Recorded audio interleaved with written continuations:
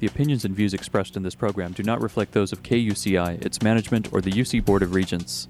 To find out more about this talk show or other talk shows broadcasting on KUCI, log on to our website at kuci.org or check out the latest program guide.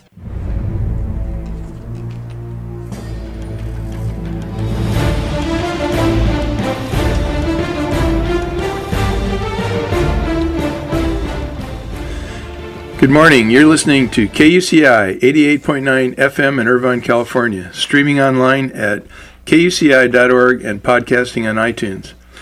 Welcome to Privacy Piracy. I'm Lloyd, this show's engineer. We've enjoyed bringing this show since 2005. Your host is Mari Frank, a local attorney since 1985. She's a certified information privacy professional. Mari's testified many times on privacy issues in Congress and the California legislature. You may have seen her on Dateline, 48 Hours, CNN, NBC, The O'Reilly Factor, and many more shows, including her own 90-minute PBS television special, Protecting Yourself in the Information Age. To learn more about this radio show and our great guests, please visit kuci.org/privacypiracy. Mari, what's our show about this morning? Well, Lloyd, our show this morning is really exciting because we have the Senior Counsel and Director of Strategy at the Future of Privacy Forum from Washington, D.C. joining us. Brenda Leong is a certified information privacy professional herself. And as I said, she's Senior Counsel and Director of Strategy at the Future of Privacy Forum. And she oversees the strategic planning of organizational goals, as well as managing the portfolio on biometrics, particularly with regard to facial recognition, which you and I were just talking about, how I worry about that with my iPhone 10. She also deals with the ethics and privacy issues associated with artificial intelligence, which also is very exciting, but also a little bit mysterious and scary. She works on industry standards and collaboration on privacy concerns by partnering with stakeholders and advocates to reach practical solutions to the privacy challenges for the consumer and commercial data uses. So she's a real mediator when it comes to industry versus consumer issues. And prior to joining and working at FPF, which is the Future of Privacy Forum, Brenda served in the U.S. Air Force, including policy and legislative affairs works from the Pentagon and the U.S. Department of State. And she is a 2014 graduate of George Mason University Law School. You can find out more about her at our website at privacypiracy.org, where you see her picture and her bio. And then we link to FPF, that's the Future Privacy Forum.org, so you can find out more about the organization and all the great work that it does. Thank you so much, Brenda, for joining us all the way from the East Coast. Thank you so much for having me. I'm happy to be here. Yes. So let's talk about, how challenging it is to protect personal privacy in the digital age. And is it getting worse? Is it getting better? What's going on? Well, that's certainly a big question, and the one that I think is on everybody's mind is what does privacy mean as we live more and more of our lives online? And that's part of the work we do at Future Privacy Forum is try to work with companies and represent consumer interests and also engage the academics who are putting a lot of thoughtful work and research and just time into these ideas for how to adapt all of us into this more digital-based world and how we can protect our privacy in that environment. And I think in the past we thought about privacy sort of being the idea of keeping secrets or people just not knowing things or things that were only within us or our families or our relationships with other friends and people. But in this time that we live in now, we see that it tends to be more about control, being aware of what data you're creating with your activities, understanding where it might go or what's being done with it, and having the ability to make sure that it's accurate and make sure that it's being used in ways that you've consented to. Right. That's such a huge issue because I recently had an issue of a divorcing couple where the one party didn't know, but the other party had put a very tiny camera in the bedroom after they were separated. So this is, we're talking about every kind of privacy there, surveillance, the right to consent or not consent. It's so easy now to surveil people. It's easy to capture, like I was saying with my iPhone, to capture my facial recognition, and I don't know who might get access to it, who might use it for some ulterior purpose, right? So it's a crazy time now. And thank God you're working on this. But okay, so let's talk a little bit about machine learning. That's a whole nother issue too. And how is it different than other tech developments? Well, so machine learning is one of the ways that scientists, data scientists, computer programmers are working on developing artificial intelligence. And essentially, machine learning is something that takes an algorithm or a series of algorithms and builds them into a process where they can sort of feed themselves. They can run a series of instructions, get a set of outputs or information, and then use that information back into the process to sort of adapt, and we use the terminology learn, from what has happened through the first round. And it can get very complex. I don't understand it all. I'm not a computer scientist, but you can really include a lot of different layers and connections between these algorithms and make it really pretty impressively amazing. And this is what drives things like IBM's Watson that, can win on Jeopardy, or AlphaGo that can beat the world's best Go player, and things like that. So it's in very particular areas right now that it's had a lot of success. Some of the things that I think people might start to see or appreciate for the average person more are things like instant translation, where you can have an app on your phone or a feature through Google on your phone or others that you can just hold it up to a sign while you're traveling abroad, and it's in a language, maybe even an alphabet that you don't know or recognize, and it will immediately reflect to you what that sign says, this direction to a city or to a particular event or something. And that's great. I mean, that's great if you don't understand the language, right? Exactly. And translation in a bigger sense, where we can have information available to people who speak different languages. So much of the world's information, particularly on some of these technology issues, is in English and a few other languages. To make that available to people that speak other languages, maybe less commonly spoken by a smaller number of people, these programs have been very successful at being able to learn through these machine learning programs how to accurately translate this in a way that, to have a human sit down and translate all of these websites or all of these academic papers or all of these books would just take forever if there were even enough translators to be able to do it. So those are kind of some of the features and benefits that we start to see from machine learning that could really actually improve, regular people's lives. Right. So I don't know if you're young enough to have ever seen even maybe a rerun of 2001: Space Odyssey, where Hal is, learning and more learning, and then he kind of takes over the ship. Sure, absolutely. And that is kind of a scary thing, huh? I mean, is that something as the machine becomes smarter and smarter, and then they realize that we're not so smart, or that we don't always have such great emotional intelligence, right?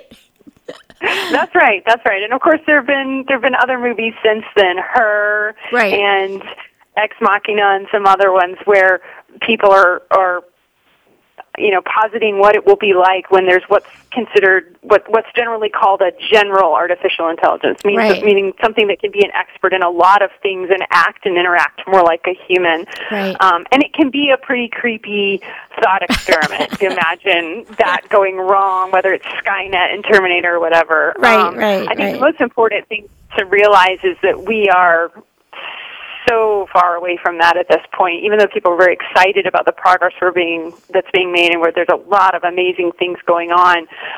There are some boundaries that, as of yet, even the most sophisticated and forward-thinking computer scientists have not developed even theories for ways we're gonna reach those kind of points. So that's not something that's really about to happen. Right, but I think that was so long ago, that people, what I mean? And everybody said, oh, that'll never happen. It was just such fantasy. But and that was like the first movie that I saw that was like that. But I have seen other movies later. But that one, even so long ago, like, what is that, like almost 50 years ago or something like that? And seeing that, I remember just being really young and watching that and going, oh my God, that could never happen. And now I think, well, you know what? It really could happen. As I'm sitting, telling Alexa what to do, and then, we're watching the Olympics and then they had some advertisement for Alexa, and they said, Alexa, and she woke up, what do you want? And it's like, oh my God, that's too freaky. Alexa is like waking up for all this stuff. So yeah, I mean, it's wonderful. It's fun, but I think there's really kind of a dark side to all this as well, isn't there? Absolutely. And by saying that I don't foresee it in the near term doesn't mean it's not worth thinking about or being ready to sort of deal with those questions, because it's better to think of them now while we're still in the development stage. Right. But even with the technologies that we have, yes, there are a lot of people that are thinking about and struggling with the ethical issues around even the levels of machine learning and artificial intelligence that we have today or that we can foresee in the really near term. So, for example, autonomous cars. Right. Cars without a human driver making decisions in the moment. So are there going to be controls where you can set standards or, have your own preferences reflected in some way in how the car drives, or will that be set by the manufacturer? And, when it's an emergency situation and the car has only bad choices to make, which of those becomes the least bad in that moment, and things like that. So these are real questions that do have to be answered today in terms of some of the choices that we're making, and they're not easy, and there are a lot of smart people thinking about them and talking about them. Exactly, and it's just like, we've talked before, on this show many times about, integrating privacy and security into the architecture of whatever, product or service you're creating, so that you, like you said, you think ahead of time and you prepare for it. Otherwise, you end up with some real problems with what is going to happen. I know a lot of attorneys talk about if there's a car accident and it's an autonomous car, who are you going to sue?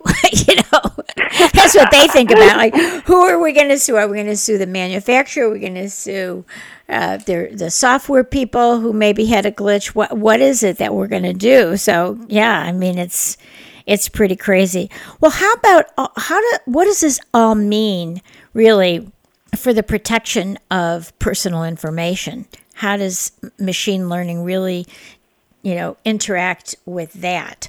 So that is a really big challenge in machine learning. Machine learning, as we've been talking about, can give us some very real benefits and enable some products or services or features that we probably really value and would love to have.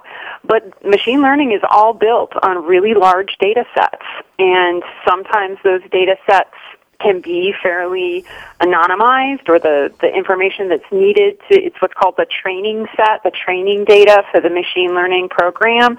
You feed it enough pictures of cats in enough contexts and sizes and shapes and colors and backgrounds and everything else, eventually it learns how to identify a cat all on its own, but it takes thousands, millions of data sets to do that. Now, pictures of cats, that's okay. That's not too threatening to anybody, including the cats.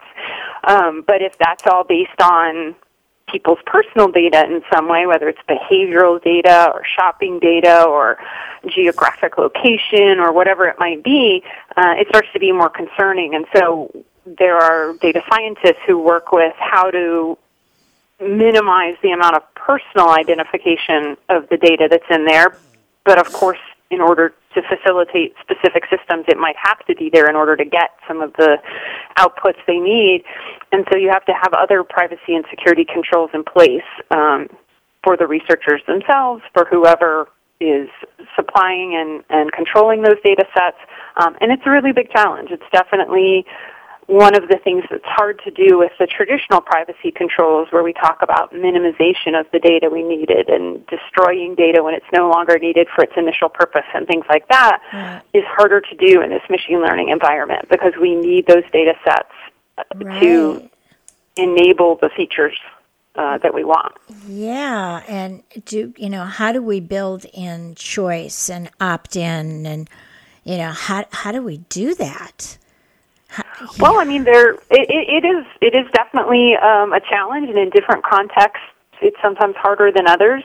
I'll give you an example, though. In all of the sort of companies that have come in the last few years, within the last decade, that do commercial testing of your genetic data, and give you a genetic readout of either your ancestry and where your families came from, or maybe what some of your health propensities are, things like that. And people are really interested in that, and so they submit it. When they do that, they agree to a certain set of terms and a certain amount of things to be done with that data, just by engaging and buying the testing service.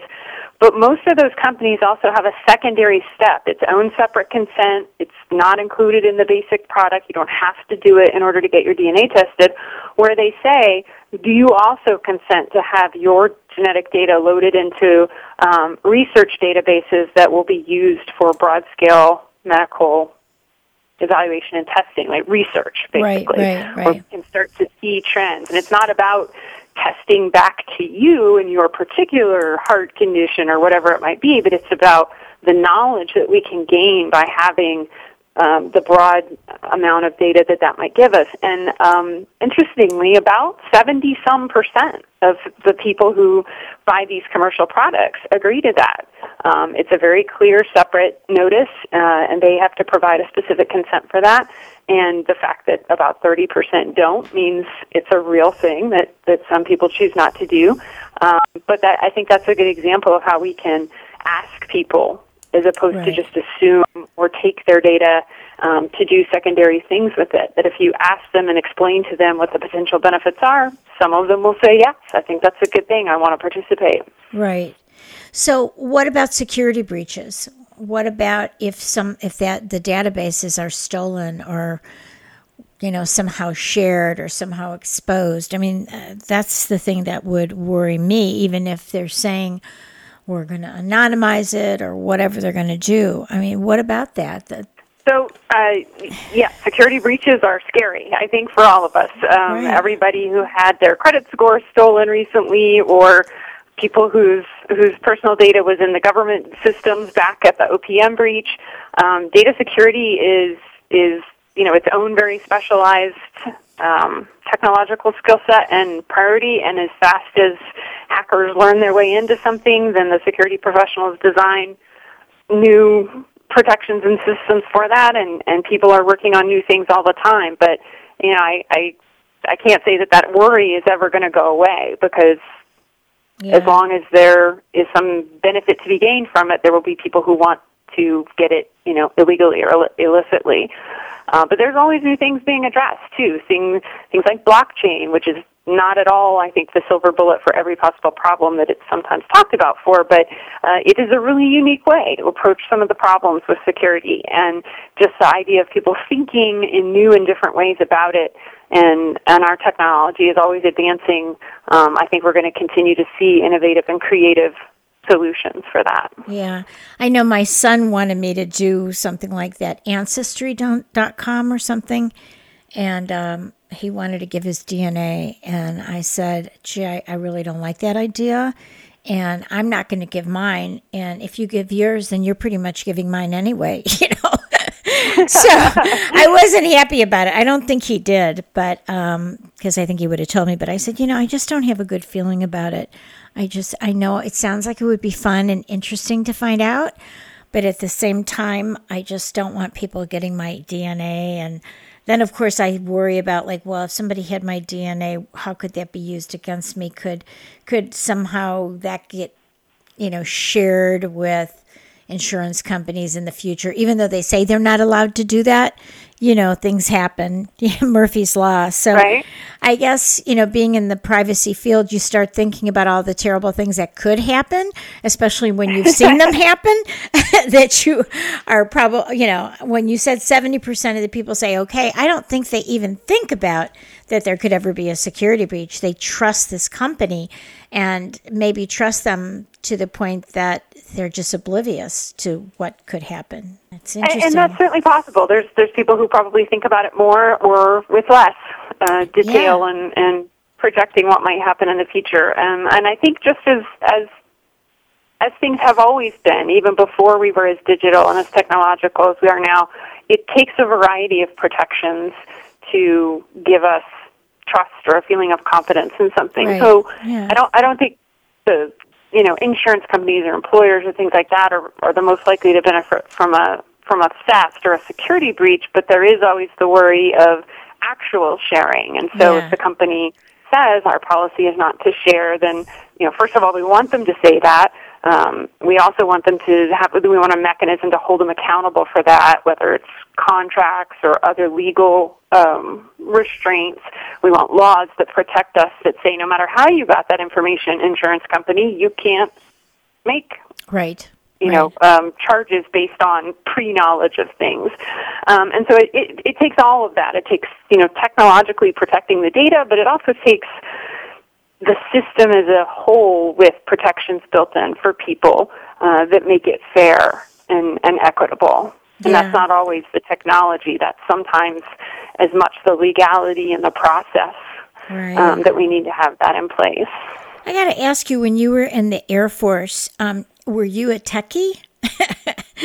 Were you, what kind of things did you do? Did you do things like this with privacy? And I did not. I did not. I was not a lawyer. I went to law school after the Air Force, and I was not doing particular technical things. I was a personnel specialist, which means I dealt with people's assignments and jobs and careers and awards and that sounds like fun. And things like that. It was a lot of fun, but it was very different from what I do now. Yeah. Well, I was just thinking because it said in your bio that you were doing, policy and legislative work from the Pentagon. So I wonder what that included, if it included any kinds of things of privacy. Because like when you're in the military, they know everything about you, right? So, they pretty much did. My life was pretty much an open book for the military, and I'm sure it's still in a record over at DOD somewhere on somebody's computer, somebody's computer somewhere. Right. Let's talk a little bit about biometrics, since I think that is so fascinating. On one hand, we've learned that the Social Security number is so easy to replicate. You just say, this is my social, and I've dealt with literally thousands of identity theft victims whose Social Security number was used by someone else. Let's talk about the issues of biometrics and the protections, and of course the dangers of false positives, false negatives, and theft. I didn't mean to put that all into one thing at once, but just kind of give us an overview. We'll talk about each one of those, but let's just kind of explain to my audience a little bit about biometrics. They're used to it on their phones, right, already? Right. So, of course, it's difficult to talk about all biometrics at once as one common thing, since that they can vary greatly between fingerprints and iris scanners and facial recognition. Right. But in general, a biometric system is not so much taking an image of whatever it is, the fingerprint or the face, as it is creating a template. There is, again, we're back to that concept of algorithms that run a program that builds a template off of like the cross points and what's called the minutia, the little details in your fingerprint, or the spacing and structure of your face, the distance between your eyebrows or the height of your ears or things like that. And each one is different. A lot of those are actually, I don't want to say each one. In general, they can be very different. Yeah. They are, in many cases, proprietary intellectual property that is the particular algorithm that collects and creates that template. Mm-hmm. And so it's a template that's a digital file that's then encrypted and then stored. So it's it's usually a little bit more involved than most people think of. It's not just sort of taking a picture of you and putting a picture in a file somewhere. And so just because I can see your face and have your picture doesn't necessarily mean that I can get into whatever might have you, like whether it's your phone that you were talking about or anything else, for a number of reasons. And in addition to that sort of the technological process of it, they are always building in factors to protect against what's called spoofing, which is trying to fake your way in by pretending you have a different fingerprint or holding up a picture or even a mask of someone else's faces. So they include things called liveness detection. You might need to blink or speak on your finger. They can actually evaluate how warm it is or check for blood flow, things like that are all part of the process to ensure that it's a real finger or a real face and that it's the right one before they collect it and compare it to the template that they have. Right. So the advantage is that it's unique to us. That's the advantage. So let's talk about some of the concerns with regard to privacy and biometrics. Absolutely. Like anything else, it's data, and so it can be shared or stored or breached. Some of the protections for that are things like on your phone, the example you gave earlier, your fingerprint on your old iPhone or your facial recognition on your new iPhone are stored on the phone. They are not stored in some central server in the cloud where somebody can come get a database of all the iPhone 10 users' facial templates. They would have to somehow emulate your face and have your phone in order to be able to even attempt that because it's kept locally. So that's one of the privacy protections that's employed in a lot of situations. In general, the concept of the biometric is frequently employed as part of a two-factor authentication system, which means it's combined with something else. Like you have the phone and you are your face. You are yourself. Right. You can't just enter any phone with that. It has to have already been set up there. Or it can be in conjunction with a password where you have to have both your fingerprint and something else if it's a really secure environment. Or things like that. So all of those sort of additional process issues or protections are part of the privacy, like what you were saying earlier, the privacy by design, building it in from the beginning and making sure that's a consideration as you develop the biometric. Right.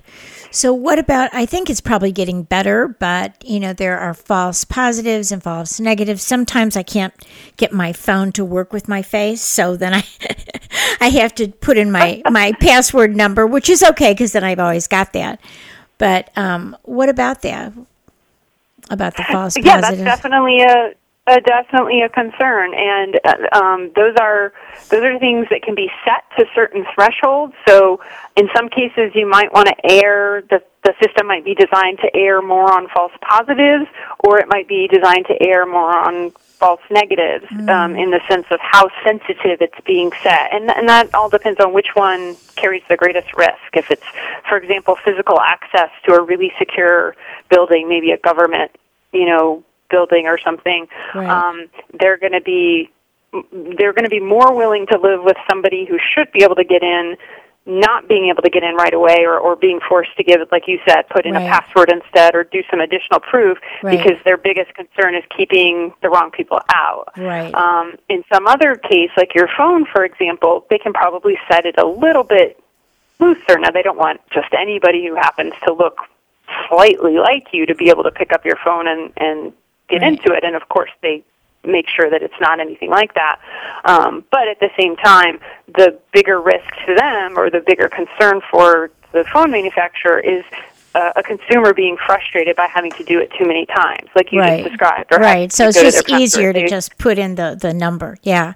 Would you believe we are out of time, Brenda? It's amazing. I mean, we have been speaking. So quickly. I know. We've been speaking with Brenda Leong, and she is a privacy expert. She is Senior Counsel and Director of Strategy at the Future of Privacy Forum. So just give your website, and believe it or not, it's time to go. All right. Well, thank you so much for having me today. Our website is www.fpf.org, and we would love to have you come and visit us there. Oh, great. And we will have you back again. So thank you so much, Brenda. You take care. Thank you, too. Okay. All right. Bye-bye. You've been listening to KUCI 88.9 FM in Irvine and KUCI.org on the net. I'm Mari Frank. Join us every Monday morning at 8 a.m. and visit our website at privacypiracy.org.